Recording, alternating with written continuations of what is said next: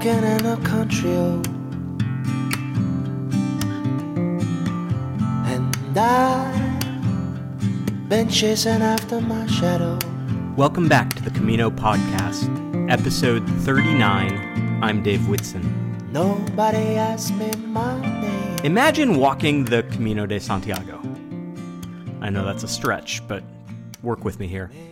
Really, imagine walking the Camino all the way from Saint-Jean-Pied-de-Port, making it to O Cebreiro, and then stopping there.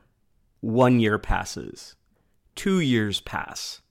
And still, no forward movement of any kind. Well, that's kind of been my situation on this podcast.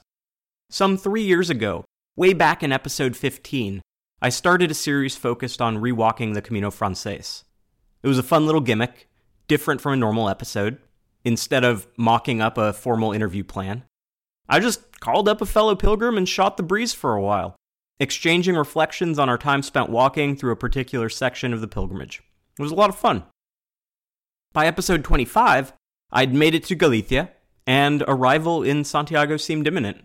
And then the unplanned hiatus happened, momentum was lost, and my priorities shifted. Well, finally, as I near the end of this batch of new episodes, I'm going to make it to Santiago de Compostela today. I do so in companionship with two Canadian pilgrims. Up first, Sherry Kirkham from Ontario accompanies me from O Cebreiro to Triacastela. You'll hear about her misadventures with a siesta in Samos, and one of my top 5 scariest moments on pilgrimage. Then we'll pop over to Alberta to find Graham English, who joins me for the final stretch.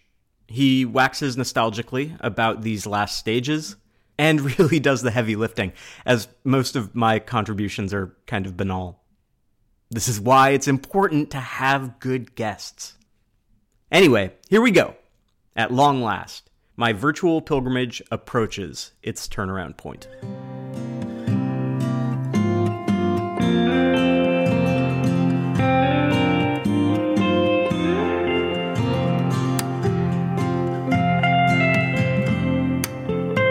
Sherry Kirkham is a pilgrim from Ontario, Canada, and she writes about her Caminos at mycaminoresolve.com. She joins me now to chat about the second-to-last chunk of the Camino Francés, between O Cebreiro and Portomarín. Thanks for talking with me, Sherry. You're welcome. Pleasure. I've been looking forward to this. As I was preparing, I was recalling just how awesome this stretch is that we get to talk about. Before we do that, could you just share a little bit about your Camino background? Where have you walked and when? So 2 years ago, walking the Francis Camino, my first one, and I went alone. It was something that just kept coming up on my radar. Had a girlfriend that was looking at walking it and then couldn't just because she had some issues when she was training. A friend of mine, her aunt, had been talking about it when we went to visit her as well, and she was going on about how much she loved it. So it just kept coming up on my radar, and I just kind of thought, I've always wanted to be able to travel on my own and see a country really on foot. The more you actually walk through areas and see everything there is on the ground in a country, the more you actually get of the culture and a better experience. So I just kind of up and decided that, yeah, you know what, I'm just going to go for this. So it wasn't like it was anything. I know a lot of people have like a milestone. They hit their 50th birthday. I was 51 at the time, so I'd already passed that milestone. Other than not working and being at a point in my life where my kids are older, the last one's in high school, the other two are off at university, so I've got more time to do things. And my husband's not a really big traveler, especially Europe, which I've always wanted to see. So that was kind of my motivation. And I'm very physical and active. I've done a lot of running in the past, not so much running anymore. But I just like the physicality of it, too, being able to put a pack on my back and walk. Just this year, again, a year later, same time, we actually left the exact same time frame. We started on May 31st for the Francis one. I started the Portuguese Camino, so I just did that as well this spring, summer. So that was my second one. Fantastic. Well, let's jump into it. We're going to follow the stages set out in Grands to give this some structure. And the first stage is O Cebreiro to Triacastela, which they indicate is 21 kilometers. Right. It's a lot of downhill. Yeah. What do you remember about morning in O Cebreiro? I was kind of having a bit of a challenge. Like everyone in the Camino, you're going to get blisters and issues. And I just had one toe that had become infected. It was a callus. The infection had kind of developed under the callus, and so it had nowhere to go. Ugh. So that toe was really irritated, and I'd had it dealt with at a pharmacy just a leg back, but it was still like red and getting hot and itchy. So that night before the morning, I was really worried about what I was going to do about that. The morning it was better, but I had decided that I would split that next leg into two. So I did only walk for probably about 8 kilometers that day, just to get out of O Cebreiro and down. Yeah. What a great place to get to savor, though, right? To get to hang out in that part of the walk longer. Yeah, it was awesome. And it actually worked out well for me because we came in later in the day because we were battling a lot of rain climbing up O Cebreiro. It's a big climb. And I went roadside just because it was a luge trying to get down to walk actually in the valley. So I kind of avoided the mud and just walked roadside. Yeah, we arrived late, so I didn't get to see a lot of the town the night before. And I had caught up with a few friends that I hadn't seen for about probably 4 or 5 legs. So I didn't get to go to the Mass or the service as well. So I took advantage of being and staying later the next morning to go to see the church and just hit a Mass. And I had ran into a lady I'd been kind of intermittently seeing along the Camino from the Philippines, very religious, very Catholic religious. And so I went to Mass with her. So that was kind of nice actually to spend the time in Mass with her. And the church is just so old and so beautiful. And the history of that church is very interesting, right? It's the Iglesia de Santa Maria Real. Yeah. Built in the 9th century. That was really cool. And the other thing I love about that church is that the priest there, Don Elias Felina San Pedro, was there for like 60 years, and he was the inspiration behind the yellow arrows on the Camino. Yeah. So that was really cool to learn some of that history. Yeah, it's a spectacular place, and I'm always struck. I feel very fortunate the mornings that I've had there because if the sun comes out, you are often above the cloud line and you just see the sea of white beneath you with mountain peaks poking above it like islands. Sounds like it was a bit cloudier when you passed through. It was cloudier, but in the morning, I have to say, it cleared somewhat, and it was misty and foggy and kind of surreal. So I actually enjoyed looking down. Like even the day before in the mist, you're right, you're up so high and you're looking down, and it's just amazing. Yeah, the mornings there are special, so I'm glad you got to enjoy it, and then worked your way down through pretty rugged country, and there are, a few little villages along the way, Linares, Hospital de Condesa, and did you end up in Alto do Pollo for the night? Is that where you were headed? I actually stopped at Hospital. Yeah, I only did 3 legs. It was like a tiny, tiny little town, and I needed a short walk, but I needed to kind of get away from that dampness. O Cebreiro is great, but it's very damp. And I felt like I needed to get out of that climate with the toe that was really bothering me. So I only walked to there, Hospital de la Condesa. And I stayed at a place called the Refugio Exenta de Galicia, which was interesting. I mean, a lot of people wouldn't stop there unless they're not doing the typical routes, but it was very industrial. It was very clean. It did have a nice balcony to sit on it, but it was smaller than O Cebreiro and definitely like a one-horse town. There was one pub in the whole place, and that was it. Yeah, it does seem like a lot of people, if they're not staying in O Cebreiro, they're staying just before it. Not many people are geared towards that night, a handful of kilometers down the road. Right, exactly. And you got to miss the vicious little uphill into the next town, Alto do Pollo, which is one of those things that I will always remember. It always feels cruel when you are engaged in a lengthy descent, and yet, for some reason, fate throws a sharp uphill at you midway. Yeah, and it was, and you're right, it's very surprising because you feel like you're kind of coming down out of the mountains, and then all of a sudden you have this super steep climb right up to, exactly, right at the top is this beautiful cafe. Yeah. And it was amazing. It was just have the fire going. I don't know if when you went, they had that huge dog. Gosh, I don't remember the dog. I just mostly remember the tortilla. Yeah, and the tortilla. Yeah. I know. The tortilla was amazing. The fireplace, just to be able to warm up, because it's still really, I don't know what it was like when you walked up, but it was just so damp and it just seemed so wet. And the cool just doesn't leave you, right? Yeah, well, when you're walking downhill, aside from that vicious little thing, your body heat just never has a chance to rise, so you're just cold. Totally. Yeah. Yeah, so I've never stayed in Hospital, but I have stayed in the next village, Fonfria, a couple of times, and it's a nice albergue, and there's a bar in an old payoza across the street, and it's a place that sticks in my memory because I remember watching the World Cup there, the Zinedine Zidane headbutt game, where he cost his team. So that's a very memorable spot in my mind, and really like the last memorable spot for me in the descent towards Triacastela. What do you remember from your walk downward from there? I just remember, again, you're still looking down on these farmer fields and this whole valley of different colors. Every square and rectangle is a different color. There's forest. It's foggy. You can see these lanes and roads below you. It's an amazing view. Like I took so many pictures from up there.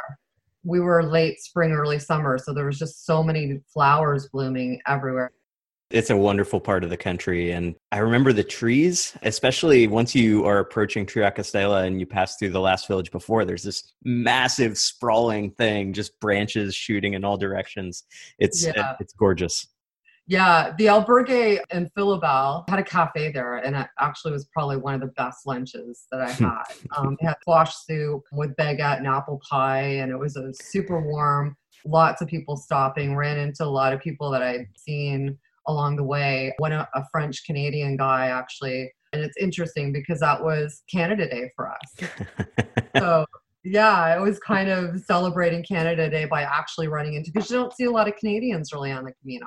Mm-hmm. There wasn't that many. So it was interesting that day I actually ran into a Canadian twice. That was cool. That is great. And then making it into Triacastela, which does in fact have more than one road, but it feels like there's only the one road. You go past the church and the municipal albergue, and then you come on kind of Pilgrim Row with all of the cafes and private albergues. It's a fun little spot. It is a fun spot. And a girl I was traveling with was actually there a stop before me. So she'd recommended an albergue there. And it was amazing because it had a gas fireplace. And inside the gas fireplace was a boot warmer. And so you could literally put your like damp, wet boots in there overnight and have these toasty warm boots the next morning. So it was amazing. Amazing. The people in the stretch know what pilgrims want, right? Squash soup and a fire to warm your boots. That place had everything you could need. It was ex-Cobea, and I think they were affiliated with the cafe, just so it was a couple doors down. It was a great little cafe, too. Yeah, it was a quaint little village. We'd walked it later, again, ran into Cecilia, the Filipino girl, so I had dinner with her. And then walked to where the signs are to make your choice. Are you going to go and see the monastery? Or are you going to go the other route? And for me, I had to really put a lot of thought into that decision because it is an extra 7K to see the monastery. And yet I wanted to see it so badly. And yet my foot was hurting so badly. It was one of those, okay, tomorrow morning it's got to feel better. And I really want to go to the monastery. So yeah, the dilemma that you slept upon. My most vivid memory of Triacastela was walking it in the holy year of 2004. At that time, there weren't many private albergues, so you basically just had the municipals in most places. And the way that they managed the giant crowds of pilgrims is to put up army tents. That entire field in front of the church and the albergue was filled with giant canvas army tents, and you could just go flop down underneath. And so that's what we did. Yeah, they've totally improved since then. So many places. You're right. For such a small town, there's so many places along that strip that you could pick to stay. Yeah, absolutely. And it's the last big stop before you get to the big starting point. So even with all those facilities, it's kind of the calm before the storm. It was. And yet there still felt like there was more pilgrims there than I'd seen in a while. There must be still people that start a little farther back than Sarria. Yeah, a lot start in Leon, some start in O Cebreiro, despite the transportation difficulties in getting there. But then it really picks up. Next stage, Triacastela to Sarria, as you said, it's a 7-kilometer difference. It's 18 kilometers if you go direct, or 25 kilometers past the monastery of Samos. Don't keep us hanging. What did you decide? I decided to do the Samos route. I did feel better. every day, because I'd been putting a lot of antibiotics and stuff on it, on the toe, it was feeling a lot better. So I was like, I'm totally going for it. So I went for the Saria route. Was it worth it? It was totally worth it. The only issue I had is that when I did arrive in Saria, I hadn't stopped really. There's not a lot of places I found en route to stop to actually have something to eat. So when I did finally get there, I was so hungry. I stopped and had lunch. You know, on the Camino that everyone takes a siesta, right? You have that downtime. And my mistake was, instead of going right to the monastery to see it, I stopped and had lunch. And by the time I got over to the monastery, I had missed that tour. Oh, no. I'd missed the last tour before the siesta. And so they weren't doing another tour for like another 2.5, 3 hours. Yeah, and you can only see it by tour. So you were stuck at a locked door. Totally stuck. So that was disappointing, not to actually be able to get in. Mountains are beautiful. And what I love about actually even just approaching the monastery, Samos, is there's crosses that they build into the roads going down with bricks. Instead of cobblestone, just the center is a cobblestone brick cross. And it's almost like a pebbled road in. And then you're looking down over the side at this humongous, gorgeous monastery. It's a beautiful walk actually just down to it. Yeah, it's worth it just for that view alone. And of course, it gets better as you descend. And along with the crosses, you have the scallop shell railings along the walkways. It's lovely, even if you can't get inside. What I also love too, and I don't know if you saw a lot of these on the way, but I took so many pictures of these old barn doors that were like so many years of paint that were kind of coming off, but they were almost a beautiful piece of art. And there was a fair number, I remember, along that road coming into Samos. Yeah, people who choose the Samos route might be disappointed at first because leaving Compostela, you are on a minor highway for a little while. But once you get off of it, it's fantastic walking, little footpaths, beautiful woods, and a couple of those broken down old villages that are wonderfully magical in their own way. Yeah, it was very gorgeous. I love staying in Samos, and the advantage of staying there is you don't feel that urgency to go on or to load up on food while you can. You can go to a later tour, you can go to mass in the monastery, and there's an albergue that's part of the monastery. Some people complain about it. It's a little cold. You may not have a lot of hot water for showers. It's definitely on the more basic side, but you know, it's like a monastery that's founded in the 6th century. Not that much of it survives, you know, it's been burned down a couple times. But for me, that's one of the highlights of the Camino, is getting to stay in those older sacred spots and feeling that atmosphere. I thought about staying there. I'd gotten a little bit behind the group, and we all do this as pilgrims. You need a group of people, ones that you really get along with and you bond with, and you don't really want to be left behind. So because I'd taken a few shorter walks, I was kind of behind people I wanted to catch up with. So it would have been really a pleasure, I think, to stay in Samos and get that sort of feel of being back in the day, because I love that. It puts you back into a time where you're wandering the halls and you're looking at all this architecture, because we just don't get that here in Canada and the US. I mean, nothing here is that old. And so when you get these structures with these beautiful statues and beautiful architecture, for me, that was such a big part of the Camino. So yeah, unfortunately, I did not stay there, and unfortunately did not get to see the inside of it, but it was beautiful. Next time. I'll share one more story from this section, then we'll fast forward on to Saria. So because we stayed there, we had on one trip a very long day the next day. And so we decided we were going to wake up early. We were going to get out the door, and it was dark. You know, by this point, as you head west in Spain, because of the time zones, it takes a while for the sun to rise, even in the summer. And the walk from Samos is very wooded. There's not a lot of moonlight that's going to be breaking through to show you the way. And we got lost. We took a wrong turn. And somewhere along the way, we found ourselves walking past a small cemetery. It's still pitch black. We see a village appear just in front of us on the other side of the cemetery. There's a single light coming from the second floor of a residence. And as we get closer, we can just hear coming out of that house the sound almost of like the music from a jewelry box playing very faintly in the top floor of that house.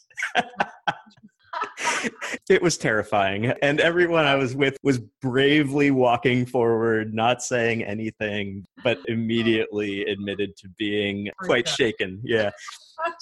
I actually have in my blog, I'm sure I have a picture of that church. And what's funny about that church and gravesite, because there was a church and a gate, and then the gravesite was along the side of it, I believe, is there was an arrow on the gate door pointing in towards a church that led you. I can see why you get lost. It actually led you into the church and the graveyard versus the path that we're supposed to be on. I found that happen a few times, and I don't know if people just wanted you to come in there and explore when it was open. Yeah. But I walked through, I was not an early morning riser at all. And again, so many people get up and start walking in the dark. I didn't want to do that. First of all, I'm not a morning person. But second of all, I didn't want to miss anything. I felt like if you were walking in the dark, like you said, you kind of got not disorientated, but you didn't see all the stuff that I felt like I didn't want to miss. Yeah, I get that perspective. And I also get the view that there's something really satisfying about being in the dark, hearing your steps, and occasionally getting a glimpse of something. And when you only see that tiny glimpse of something, it feels more evocative than if you could just see the whole thing. Especially with the music coming out from I could do without the music, yeah. But I can't believe you didn't get lost just getting out of Saria, because I found, and I was walking alone at that point. I'd always walked with people. So what's interesting about these stages is I was actually walking by myself. So really kind of reading the directions a bit more and being a little more aware so that I didn't get lost being alone. And I got lost getting out of Saria only because the directions had said, look for a park and then there would be a right-hand turn into the pathway. So I was looking up the hill and I see this biker sitting there on this kind of covered, what looked like a picnic area. So of course I'm going to walk for it, right? So up I go, and the same thing, I got past it. I can't see anything. And at that point, when you haven't seen a marker, you've missed something. So of course it was up a hill. So I had to walk all the way back down.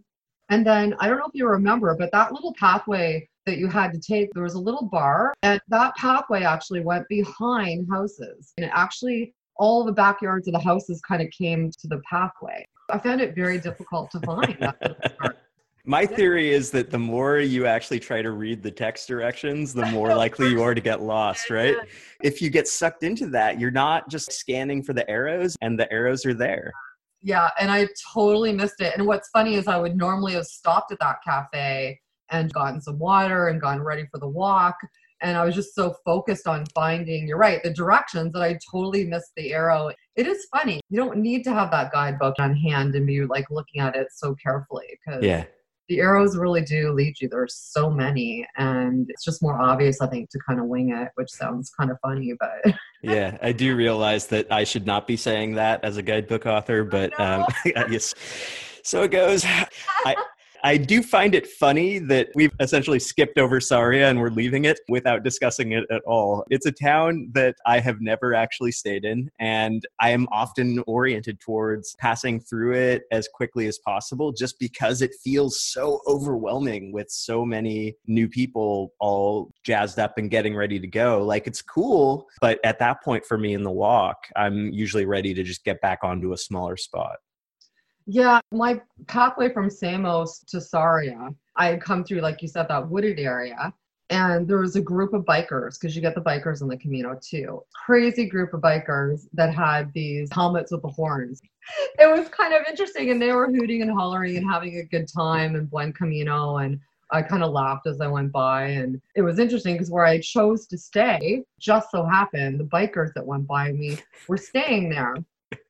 So Saria for me was kind of get settled in the albergue, go out and grab a bite to eat. And then I came back and just had some great conversations with these Italians, the bikers.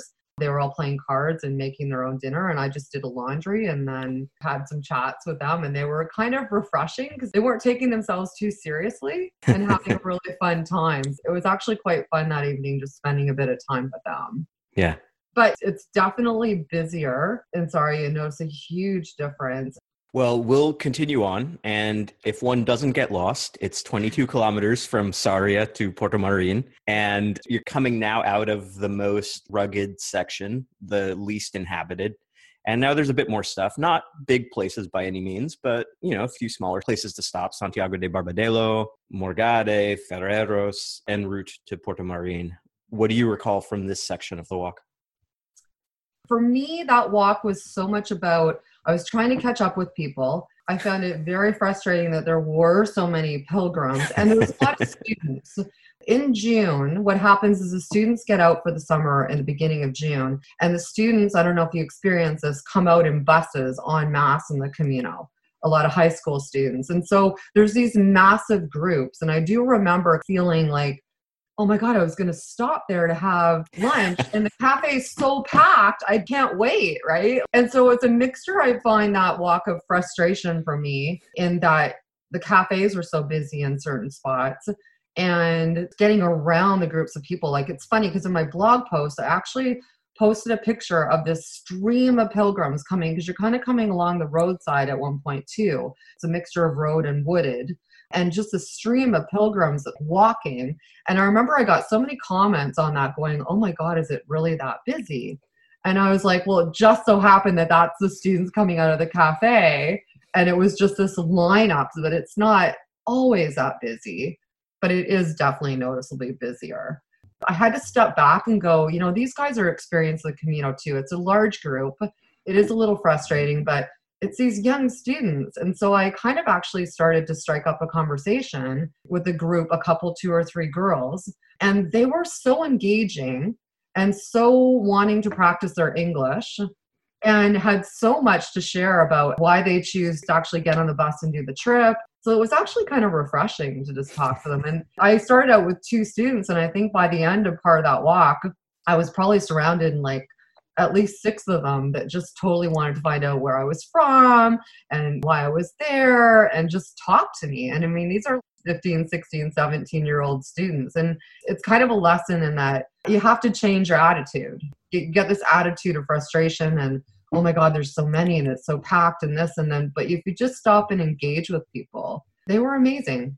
So I take small groups of students, 9, 10, 11 on the Camino, and we got to these big student groups in Galicia, and they're always like, oh my God, there are these giant student groups. When, of course, there have been other points on the trip when we've been the big student group that's been filling up the bar. So it's matters of scale, but it is that process of othering, right? It's really easy to get annoyed with the group. It's really easy to get annoyed with the people starting in Saria. It's really easy to get annoyed by the bicyclists. And as soon as you have a conversation, you tend to find that they're, as likable as anybody else, and maybe refreshing, because sometimes those of us who walk a really long way can be so caught up in navel gazing at the end that maybe some of the joy can get sucked out of it. And the people who are new and experiencing everything for the first time, they're in a different frame of mind. Yeah, it's so true. They weren't the only ones I engaged with too. I remember engaging with a family that had just started with a couple of kids. And again, the kids were just so talkative, especially the daughter of this one mother. And at one point, the mother's getting frustrated because the daughter just won't stop talking. And she's like, oh my God, sometimes I just wish she'd be quiet so we could enjoy the walk. And I'm looking at her and I'm like, you wait until they're older, because this is nothing to do with you. Enjoy the time while you have it, because that's what this experience should be about. It should be connecting again with your kids.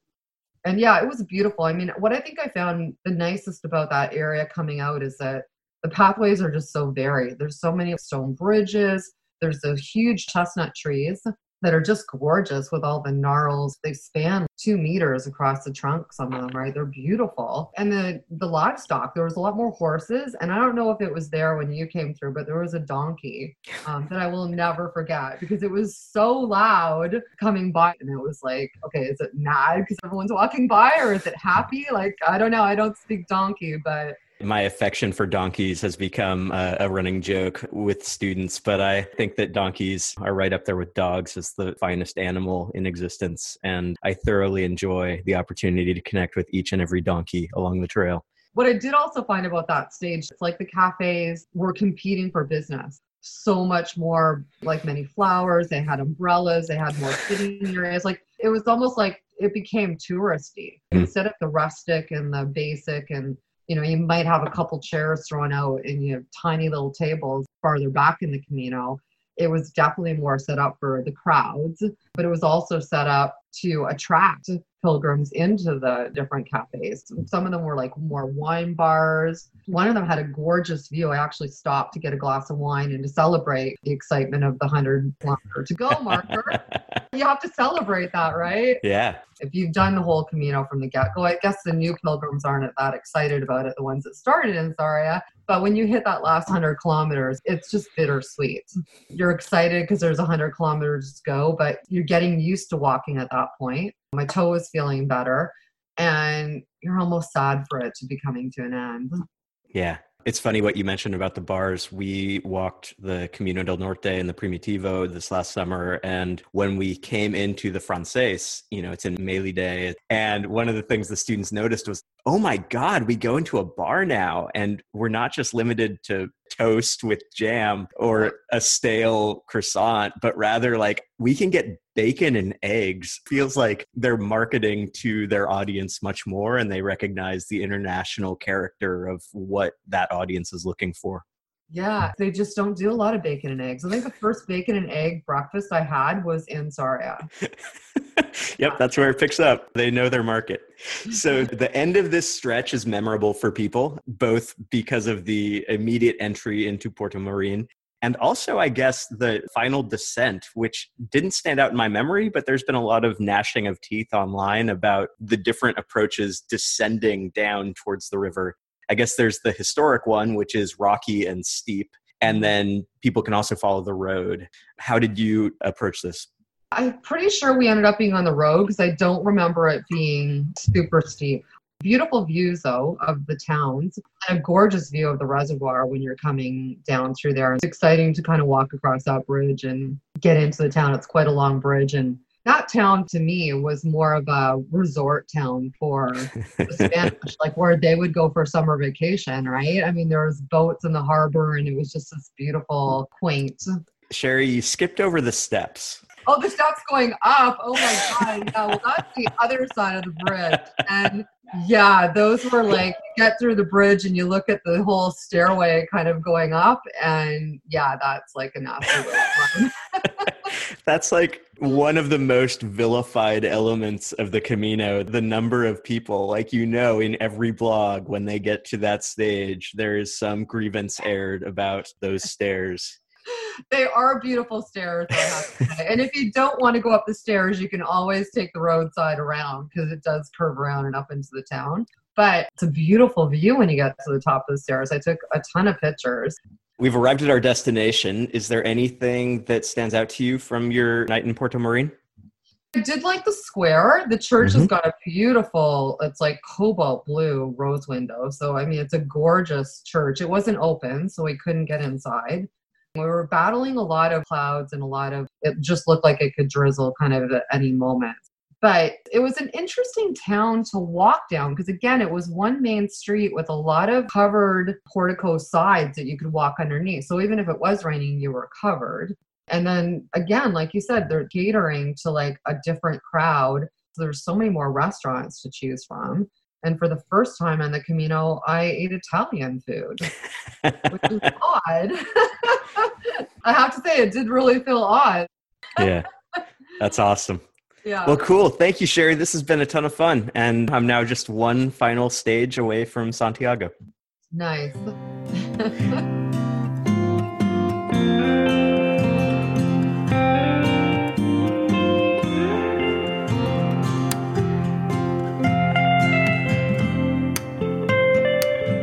Graham English is a pilgrim from Stony Plain, Canada, and he joins me now for the home stretch, the final stages on the Camino Francés from Portomarín to Santiago de Compostela. Thanks for talking with me, Graham. It's so great to be here and a pleasure to be able to talk with you. This is going to be great. There's been a 2-year delay in me making it to the finish line here, so I'm glad to finally get there. Before we jump into it, could you just briefly describe your pilgrimage background? When and where did you walk? We started this journey in about 2009. We read a book called The Way is Made by Walking, and it really captured our interest. And so my wife started a file called the Camino de Santiago. It's the first time we'd ever really heard about it. And she sort of planted a seed and said, one day we're going to walk this pilgrimage. We sort of just filed it at that point. And then in 2017, we went to Spain in February for some work. And we met some people there who had walked the Camino and had been up a number of times, hadn't walked the whole thing, but had walked sections of it. They took us to a town called Avila, just outside of Madrid. And one of the Caminos runs through there. And so we saw a sign that said the Camino de Santiago and took our picture on the Camino. And we went back home, and I was granted a sabbatical for the summer of 2017. And in February, we started talking about going on the Camino that summer. I know that's a quick turnaround, but we're exercisers, and so we thought we could do this. And so we bought our equipment and started to do some training. And we found ourselves in Madrid in May of 2017, then made our way up to the Camino Saint Jean in the middle of May. The thing that was really interesting about our journey is that we had some significant medical issues. We joked that we started the Camino in a hospital and ended the Camino in the hospital. Oh, no. My wife had some significant medical issues that we had to deal with in Madrid, and the doctor actually said to her, if you do this, you need to go really slowly. And so we started out quite slowly. And then I also developed some medical issues that had to get dealt with in Santiago. So that's our context. Oh, my goodness. The tour of the medical system in Spain, in addition to the pilgrimage. Exactly. So I imagine we'll get into that in more detail as we get closer to Santiago on this walk. So we will be using the stages from Grans for our purposes, just to give it some structure. So the first stage that we'll follow, picking up the thread in Portomarín, is 25 kilometers from Portomarín to Palas do Rei. What was your approach through this section? Did you have those as beginning and end points, or where were you sleeping in this section? We did. We followed those sections. We went from Portomarín to Palas. Good deal. So what do you remember from Portomarín? Well, Portomarín, I mean, that bridge that you walk across is pretty unnerving. And I thought, if somebody had the fear of heights, that would just about do them in after a long day of walking. But it's pretty cool as well. And the town itself is small and interesting. And the thing that I remember was that night we went to the church. There was a violin concert in the church in Portomarín. And so we sat and listened to a beautiful recital that evening. And it was just one of those experiences that you only experience on the Camino because it was just serendipitous. It just happened. And there we were in this small town enjoying a beautiful violin concert. So that's what we remember. And as well, just as I mentioned, I started to develop some eye issues just around Tria Castella and started to realize that I needed some medical attention in Portomarín. So I remember that. I remember trying to find something somewhere that I could get some attention to my eye, and there was nothing available. So I just was like, okay, I just need to find a place. So did you taxi out of town then? You know what? We didn't at that point. I had an eye infection before, and I just thought, I know exactly what this is. It wasn't that, but I thought that it was. And so I just thought I can just find a pharmacy and deal with it. Yeah, you were there in May or maybe June by that point? Yeah, it would have been June at that point. Yeah, so it wasn't quite the full heat of summer, because one of the interesting things that you experience if you're there maybe in August and it's not a great water year is the river level drops. And the town of Portomarín that we see today was moved up there in 1956 because of the dam on the river. And so you can actually still see sometimes at low water points the rooftops of some of the old buildings in the river poking up. It was high the day that we were there. But we were there in a really hot year. One of the hottest days that we had on the Camino, the temperature read in Ponferrada, which was, I don't know what that had been, about a week before. It was about 45 degrees Celsius the day we walked into Ponferrada. So it was a very hot year. Oh my goodness. Wow. So you would have woken up there and then headed out of town, and the Codex Calixtinus is not complimentary of this next stretch. It describes it as an open-air brothel. The direct quote is the whores who are accustomed to come between the Minean Bridge and Palas de Rei in the wooded area to meet pilgrims are not only to be excommunicated, but also are to be held in shame by all and to have their noses cut off. Well, we encountered none of that on our way out of Portomarín.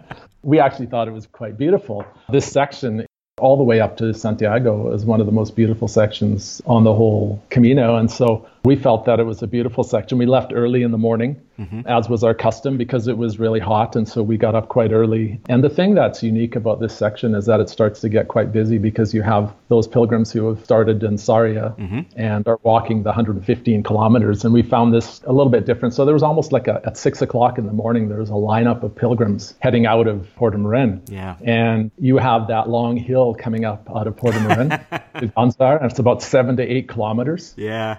And we were actually quite surprised at how strong our bodies had become, because my wife, who started out in a hospital in Madrid and had a hard time walking, crushed the hill. And I said to her, "What happened to my wife?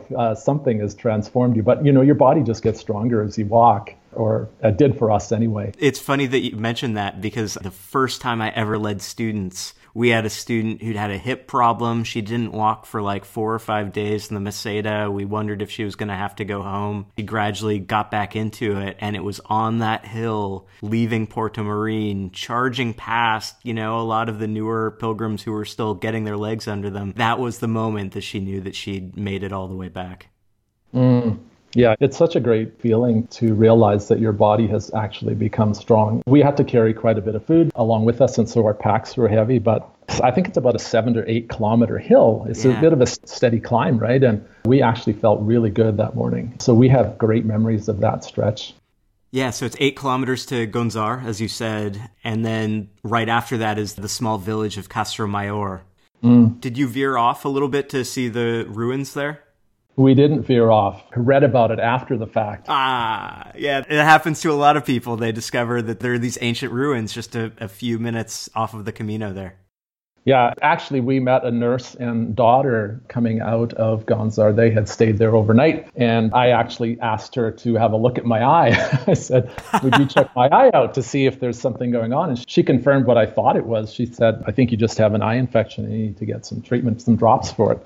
That was one of those moments where you meet someone and just really pilgrims taking care of each other. I appreciated her compassion. I didn't know her. We just met her. Just really appreciated her compassion in that moment.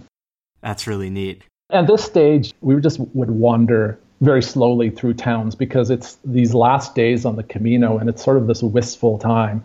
You know that this long journey is coming to an end. So even though I had this eye issue, I didn't want to get off the Camino. I wanted to be on there, and I wanted to savor. It's like savoring the last days of summer or the last moments on a beach at the end of the day, just sort of drinking it all in. And that was our experience in that stage. We just wanted to wander slowly through the towns. And we had lost our Camino family because we decided that we would rest every 7 or 8 days. And a lot of the people who we had journeyed with earlier had moved on.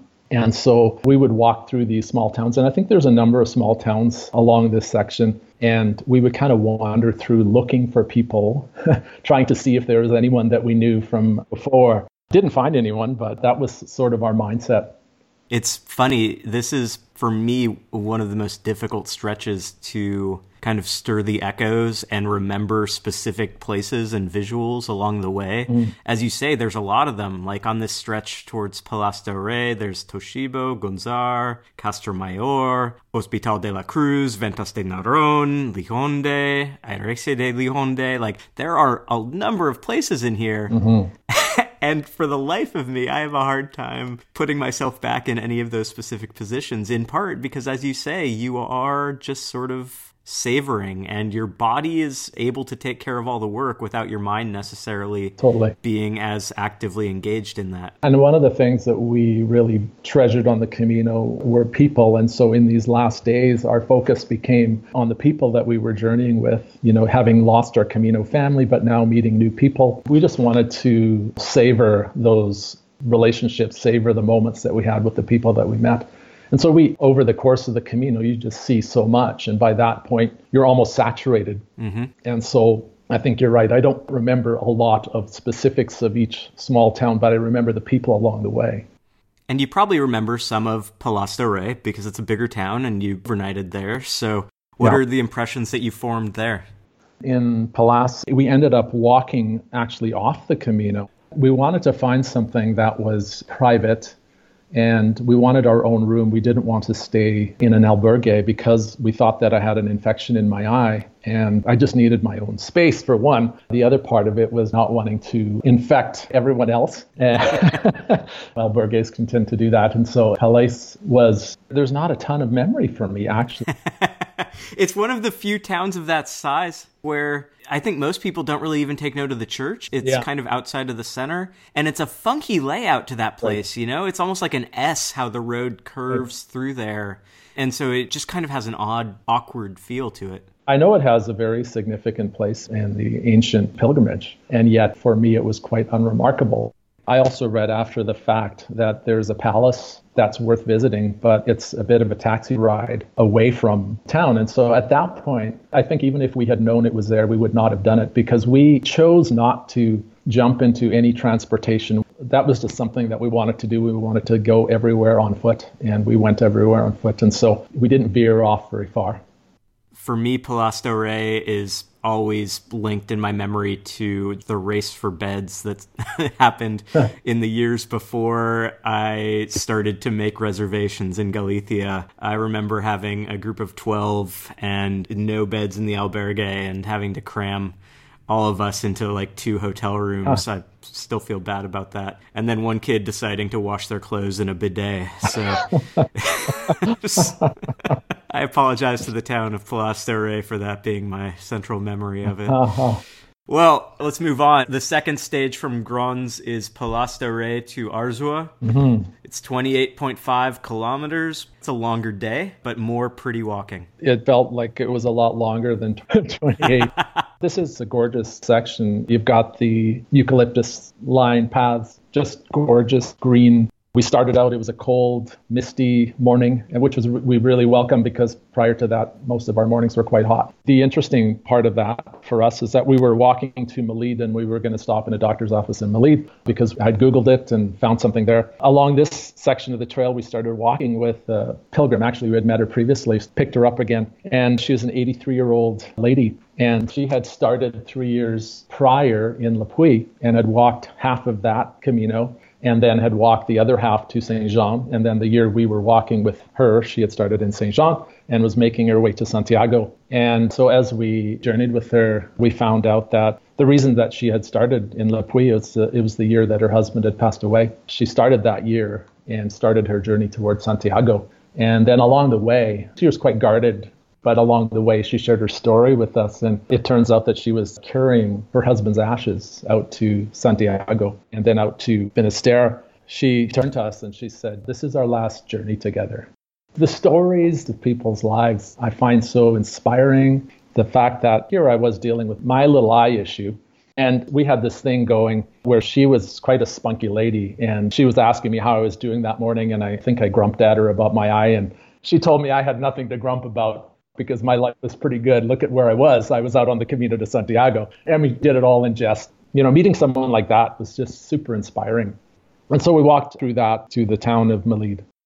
Yeah, it's an amazing walk through there. I remember a couple of spots along the way. One is Casa Nova. It's an albergue that I've stayed at a few times. And one of the things that I love about it is from there, it's a 1 kilometer detour to the site of this book, one of the more famous works of Galician literature by Emilia Pardo Bazan called Los Patzos de Ulloa, or the House of Ulloa. You can actually see the house. It's really close by. And I realize that that's probably a pretty small subsection of pilgrims that are interested in Galician literature, but I recommend it. It's cool.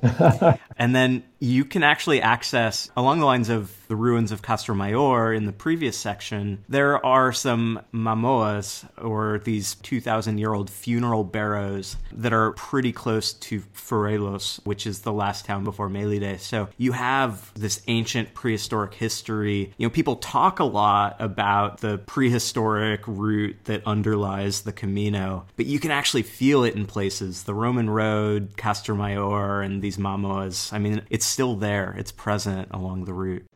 And getting into Malid, it's quite a large city, and we had to find a doctor's office that we had Googled, which was a little bit off the path.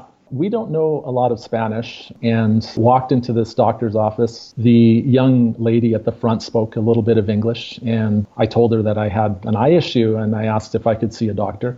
It was quite an experience because initially we could kind of make out that he wasn't really too thrilled about seeing me and then eventually agreed to. It turns out that the young lady sitting at the desk was his daughter, who was about 10 years old. And so he didn't speak English. I didn't speak Spanish. He called me into his office, put me down on the bed, and I'm laying there. And it's this doctor who's got this scruffy head of hair, big bushy mustache and beard. He lays me down. He's looking right into my eye. Doesn't speak any English, and his 10-year-old daughter is translating for me and for him back and forth. And so it was this strange experience. He looked more like a veterinarian than a doctor. And I kind of wondered, like, should I be here?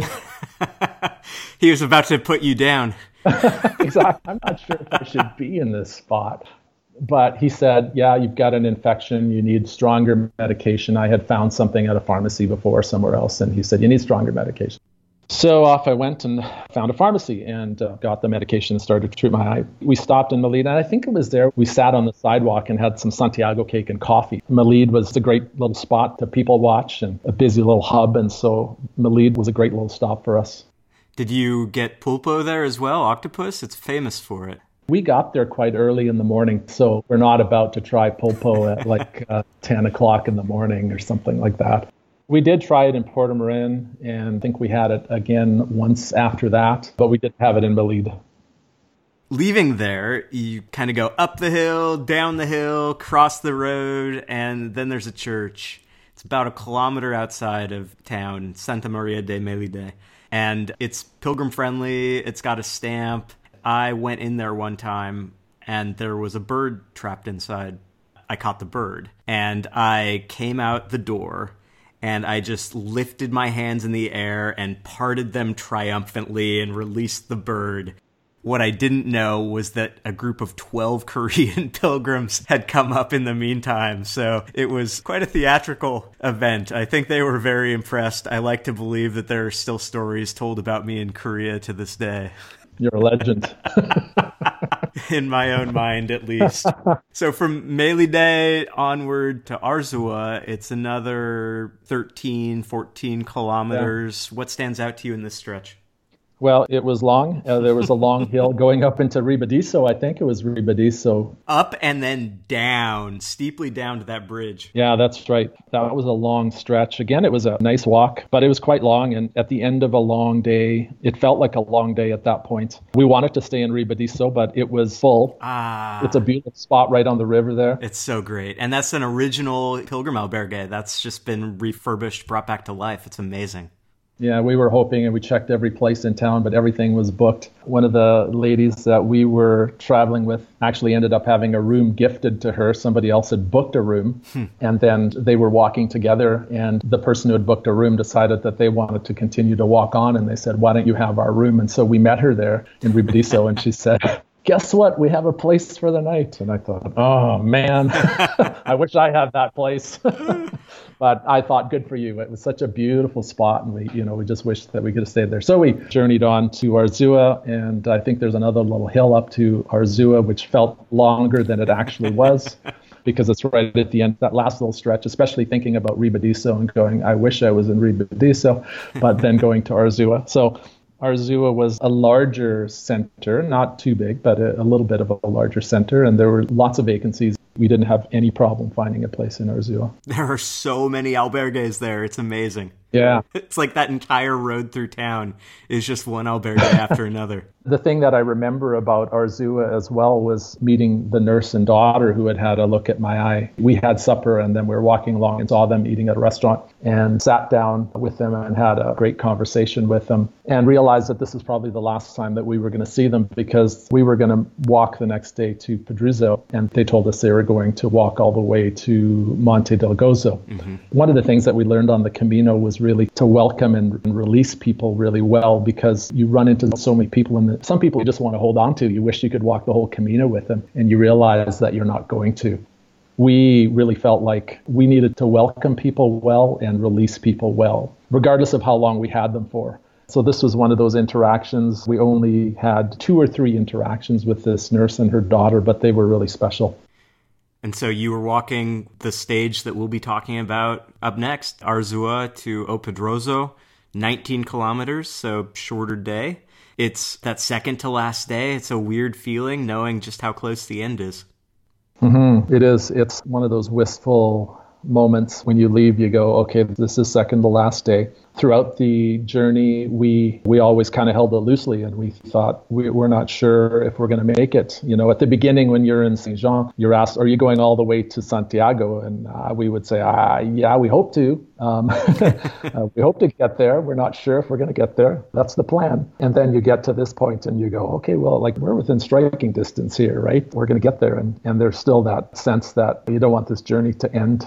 So again, we left quite early in the morning and walked through this section. There were lots of pilgrims. It felt like the energy just continues to build the closer you get to Santiago. One of the people I met up with in this section was a South Korean pilgrim that I had a conversation with him like a few days prior. And we didn't quite finish the conversation. And it was just one of those conversations that you want to continue to have. And he popped up along the trail. And so what I remember most about this section was walking with him and having 2 to 2.5 hour conversation with someone that I had only met a couple of days prior, and we had some very brief conversations. But once we got into it, it was like this 2.5 hour conversation that was quite significant. That's what I remember about that section of the trail. Yeah, it's like an extended summer camp. It's really nice, easy walking, really broad footpaths that are going under those tall eucalyptus trees. It's peaceful, but there's a ton of people coming in and out, trying to find a place to pee off the side of the trail. Lots of outdoor eating spaces at bars that have popped up along the way, and just that vibe of anticipation that runs through it. It's all those café con leches that make you want to go pee. Part of that is that, hey, you want to stop everywhere you can, right? And have conversations with people. And so you're drinking, I anyway drank a lot of coffee along that section of the trail. It's a vicious cycle because you want to get access to a bathroom, and so you pay for the coffee. Exactly. This is another one of those stretches where you're walking along and it's pretty flat and you'd never notice it on an elevation profile, but there is just a vicious little uphill that leads to a bridge and then the final descent towards Arca and Pedroso. The whole section is undulating. I mean, there's nothing, everyone says it's flat, but there's nothing flat about it. It's a very undulating and at times vicious, like you say. You're not really expecting it, and you always get fooled into thinking it's going to be flat. And then you find these little killer hills. Pedroso, it's an interesting place. I have actually skipped it more often than I've gone into it. You can continue straight on the Camino when you get to the highway and just walk without ever entering the town proper, or you can turn left. And really, the bulk of the town is just on that highway. What was your experience like there? Well, we turned left into town. Yep. And, it was a busy little place. We had, again, booked a private room, but it was last night on the Camino. And so we wanted to savor that. We ended up finding a group of people. This was one of the cool things. I had met a guy back just outside of Leon, and it was his first night on the Camino. And he was a Canadian as well. I had met Canadians, but I'm a hockey fan. Nobody wanted to talk hockey while we were on the Camino. And so I met this guy who wanted to talk hockey, and we had this great conversation just outside of Leon in the albergue. And then we last saw him again in Astorga. And so that was the last time we saw him. I ran into him again in Pedroso, and we had supper together with him. Again, sharing stories, sharing life along the trail. He had had some form of cancer before coming on the Camino, and was actually in treatment, and then was going home after the Camino to do some more tests. Wow. And so I'm like, the inspirational stories, I was inspired by his courage and his willingness to get out there. I initially thought, when I first met him, because we all make these judgment calls, I thought, man, he's really out of shape, coming on the Camino. And then you hear his story and you go, oh my goodness, you are a man of courage. Oh, man. It's humbling to hear people's stories, right? Because of the fact that he was just willing to step out onto the Camino and walk. And by the time he walked into Santiago, he was walking full days in full strength. And it was great to see that. And then we had a second supper. we were walking around looking for people and jumped into another restaurant where we saw some other folks and met some new pilgrims and drank some more wine because we just didn't want that experience to end. And so we ended up staying up late and having 2 meals and feeling probably a little too full at the end of the day. Oh, man. See, you have this heartwarming, uplifting story to call upon from Pedroso, and the best I've got is the one night we stayed in the municipal albergue there, and one of the guys in my group started shouting military commands in the middle of his sleep, waking up the whole albergue. That's all I've got.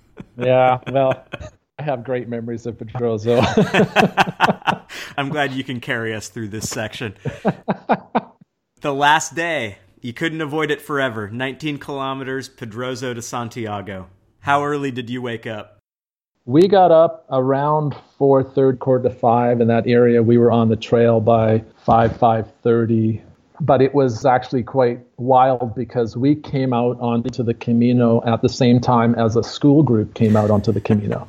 So we had a group of kids out there and their teachers, and they were holding signs and they were singing songs and they were just having a grand old time. We wanted to start the morning out, with some quiet and reflection and thinking about the journey past and what was waiting for us in Santiago. And here's this massive school group singing songs, this big celebration. And so my wife and I turned to each other and said, let's try to get ahead of them. And so we started out at a pretty good clip. And then at some point I thought I should take some pictures or a video of this group. And so I stopped. And at this point, my eye had gotten so bad, I say that I had about 20% of my vision left in my right eye because I couldn't see everything. It just sort of gone dark for me. Yes, I should have jumped into a taxi and gone to Santiago to receive treatment. But I was, I had seen a doctor in Melide and he'd helped me. And I thought that I was on the way. And so anyway, I stopped and I took some pictures and my wife just kept on going and I lost her. So here I was, having to stumble around in the dark, trying to find her on the trail. And it's quite busy at that time. And so it took us a little bit to actually get reconnected along this way. But that was the first time along the Camino that some panic actually set in. And I thought, I think I'm in a bit of trouble here, but thankfully managed to find her again. She stopped realizing that I wasn't with her anymore. I think one of the cool sections too along this section is we saw lots of families walking together. And so you see mums and dads and their kids, and it really started to stir up. We've got kids and grandkids, and so it started to stir up some longing for home and longing for our own family at this point. And we started saying, wouldn't it be great to walk the Camino with our kids and our grandkids? This would be such a fantastic experience to do this as a family. I have a perhaps controversial opinion. I'm always disappointed in the sense that I don't think this last walk is very interesting. It's like the first 5-6 kilometers, it's still nice Galician walking, and then it spreads out. There's a lot of road. The scenery is not especially interesting. It's not a terrible day for it, just because your mind is in such an anticipatory mode that you're not going to get down on it, but I find it kind of underwhelming. I hear you. Yeah, I totally hear you. And then there's that long line of pilgrims that we call the conga line into Santiago. But at the same time, there's a bit of a celebratory feel to it. So there were some cool moments, I think, as well. But I hear you. It's not the most interesting walk. And we ended up doing a lot of it in the dark anyway because of the time that we left. And of course, there are 2 traditional stopping points along this walk. There's Lavacolla, where pilgrims traditionally would clean themselves before arrival. Much less of that these days. And Monte de Gozo.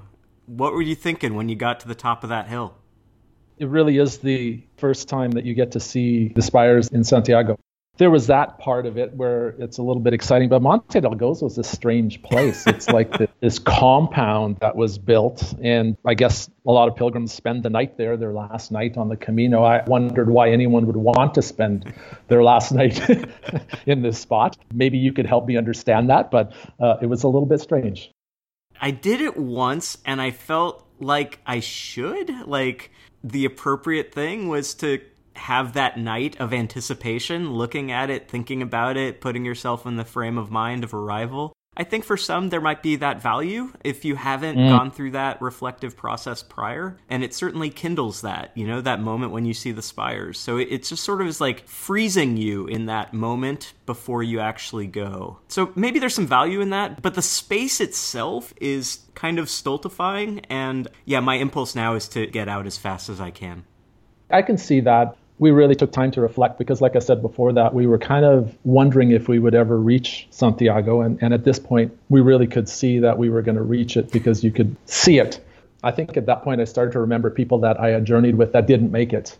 There was the Australian lady who had to go home, I think it was around Ponferrada, and actually spent some time in a hospital in England to convalesce. There were 2 Korean gentlemen that we walked with, and they got called home because one of their mothers took ill and eventually ended up passing away. You know, the Irish pilgrim that we walked with that ended up going home, the South African lady that we walked with who had an injury and ended up leaving in Leon. And so we really felt fortunate to be at that spot because we did not take the journey for granted. And I don't think that anyone should take it for granted. It is something that should be held loosely because just because you start in Saint Jean doesn't mean that you will end up in Santiago. So there was a deep sense, I think, for us of gratitude that we were able to get to this point. How did you approach your arrival in Santiago? You have to walk through a really uninviting, unspectacular portion of the Camino. It's not a great section to walk through. I think it's about 5 kilometers from Monte del Gozo. So, you know, at some point there's this excitement level that rises in you because you know you're going to get there. And we just wanted to get through that piece as quickly as possible, to be quite honest. And so we walked quite quickly through that section and then eventually made it to the old city. And at that point, you start to catch glimpses again of the cathedral and you start to really get a sense of excitement. But at the same time, I had a sense of sadness because I didn't want the journey to end. And then we just sort of arrived unceremoniously. For us, because we didn't walk with a big group and we had lost our family. You know, you hear stories. I've seen videos of people who walked with their big group, their family, and there's hugs and pictures and tears and all of that kind of stuff. And for us, there was none of that. We just walked into the square and had a look at the cathedral. There was scaffolding up against the cathedral, so we didn't really have a great view of the cathedral. And so it was just like one of those, oh, well, we're here. Still good, but for us, it wasn't as exciting as we thought it might be. Yeah, for me, I think the biggest adrenaline rush is often going down the stairs before you make the turn into the plaza, right? It gets dark. Yes. Maybe the person with the bagpipes is there. There's the bagpipes, yeah. Yeah, and just that moment, because it feels like you are going through a tunnel and you're into the dark and you emerge into the light, you're in the plaza, there are a million pilgrims, there's the cathedral spires. It's amazing. Yeah, I would agree. That would have been the best moment, actually, is walking through that tunnel with a piper playing and just emerging into the square. And then we essentially went into the pilgrim's office and got our Compostela. And that was that unceremonious ending to the journey, but at the same time, still very significant. I think, you know, you can't take a journey like that for that long and not have some sense of gratitude and satisfaction at completing the journey. Is there something that you did in your time in Santiago from that point on? Well, like I said, we ended in a hospital. So after the pilgrim's office, I went to a private hospital. I managed to find one with the help of somebody from Santiago and went to see a doctor and managed to get in to see an ophthalmologist who had done a residency in Vancouver, Canada. They spoke English, and so we could converse. And he took one look at my eye and he said, "Your eye is not infected. You have inflammation in your eye." And so it had been misdiagnosed. And he said, listen, it's commonly misdiagnosed. It's nobody's fault. It happens all the time. Most doctors, if they haven't been trained, they can misdiagnose it. And so he gave me some treatment. And because we had booked 2 nights in Santiago, I managed to see him. And then once I kind of got that under control and underway, we went out and had a pilgrim supper with some people that we had met along the way and had a great evening just celebrating in Santiago. I mean, there is that sense of celebration at the end, where you do sit around and drink wine and tell stories late into the evening. And then the day we were scheduled to leave, we decided that we had gone to a pilgrim's mass the day before. There was no swinging Butafumerio, but we had gone to a pilgrim's mass. And so the day we were going to leave, we said, let's just take one more walk through just to see if there's anyone that we know that had walked with us earlier in the journey. And so we walked through the cathedral while the mass was going on. We were kind of looking at faces in the crowd. And there, sitting against a pillar, there's a history professor that we had walked with for quite a long way, part of our Camino family. And he was sitting against a pillar, and his wife was there with them. And he was quite a reserved guy, but when he saw us, his face just lit up and he jumped up, and for the first time on the Camino, he gave us a hug, and he was as happy to see us as we were to see him, because they had missed their Camino family as well. And we were so glad we just took that last little tour of the cathedral, because we managed to see somebody that was part of our early Camino family. So it was like one last gift at the end of the Camino. That's awesome. That's a great note to end on. Graham, this has been a pleasure. Thank you for helping me make it to Santiago. Well, thanks. It's been great. Appreciate it.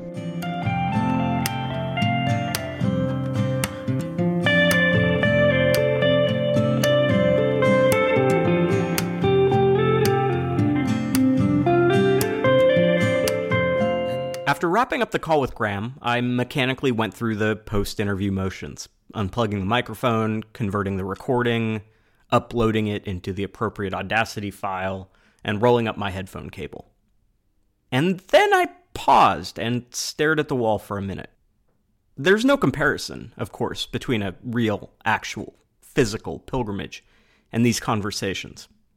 But nonetheless, the ending still felt abrupt. It was weird. I hadn't expected anything of the sort. It's funny, the sense of incompleteness is kind of like a clearly defined villain. It demands action, but you know what kind of action is required to redress that discomfort. By contrast, the problem of completion is a more complex beast. What's one to do with oneself when the goal has been achieved? Nonetheless, it is with satisfaction that I do complete this series. My thanks, of course, to Sherry and Graham for getting me over the hump. Thanks as well, though, to Kathy Diaz and Rebecca Gallo, Deb Rausch and David Smith, Miguel Cura and Ross Fields, and Rod Hoekstra and Bob Scheidt for all being part of the journey over the last few years. Finally made it. You can find the Camino Podcast on Apple and Google Podcasts. You can reach me at caminopodcast@gmail.com or through the Camino Podcast Facebook page. And you can find episode production notes at davewhitson.com. Thank you as always for listening. Nobody asked me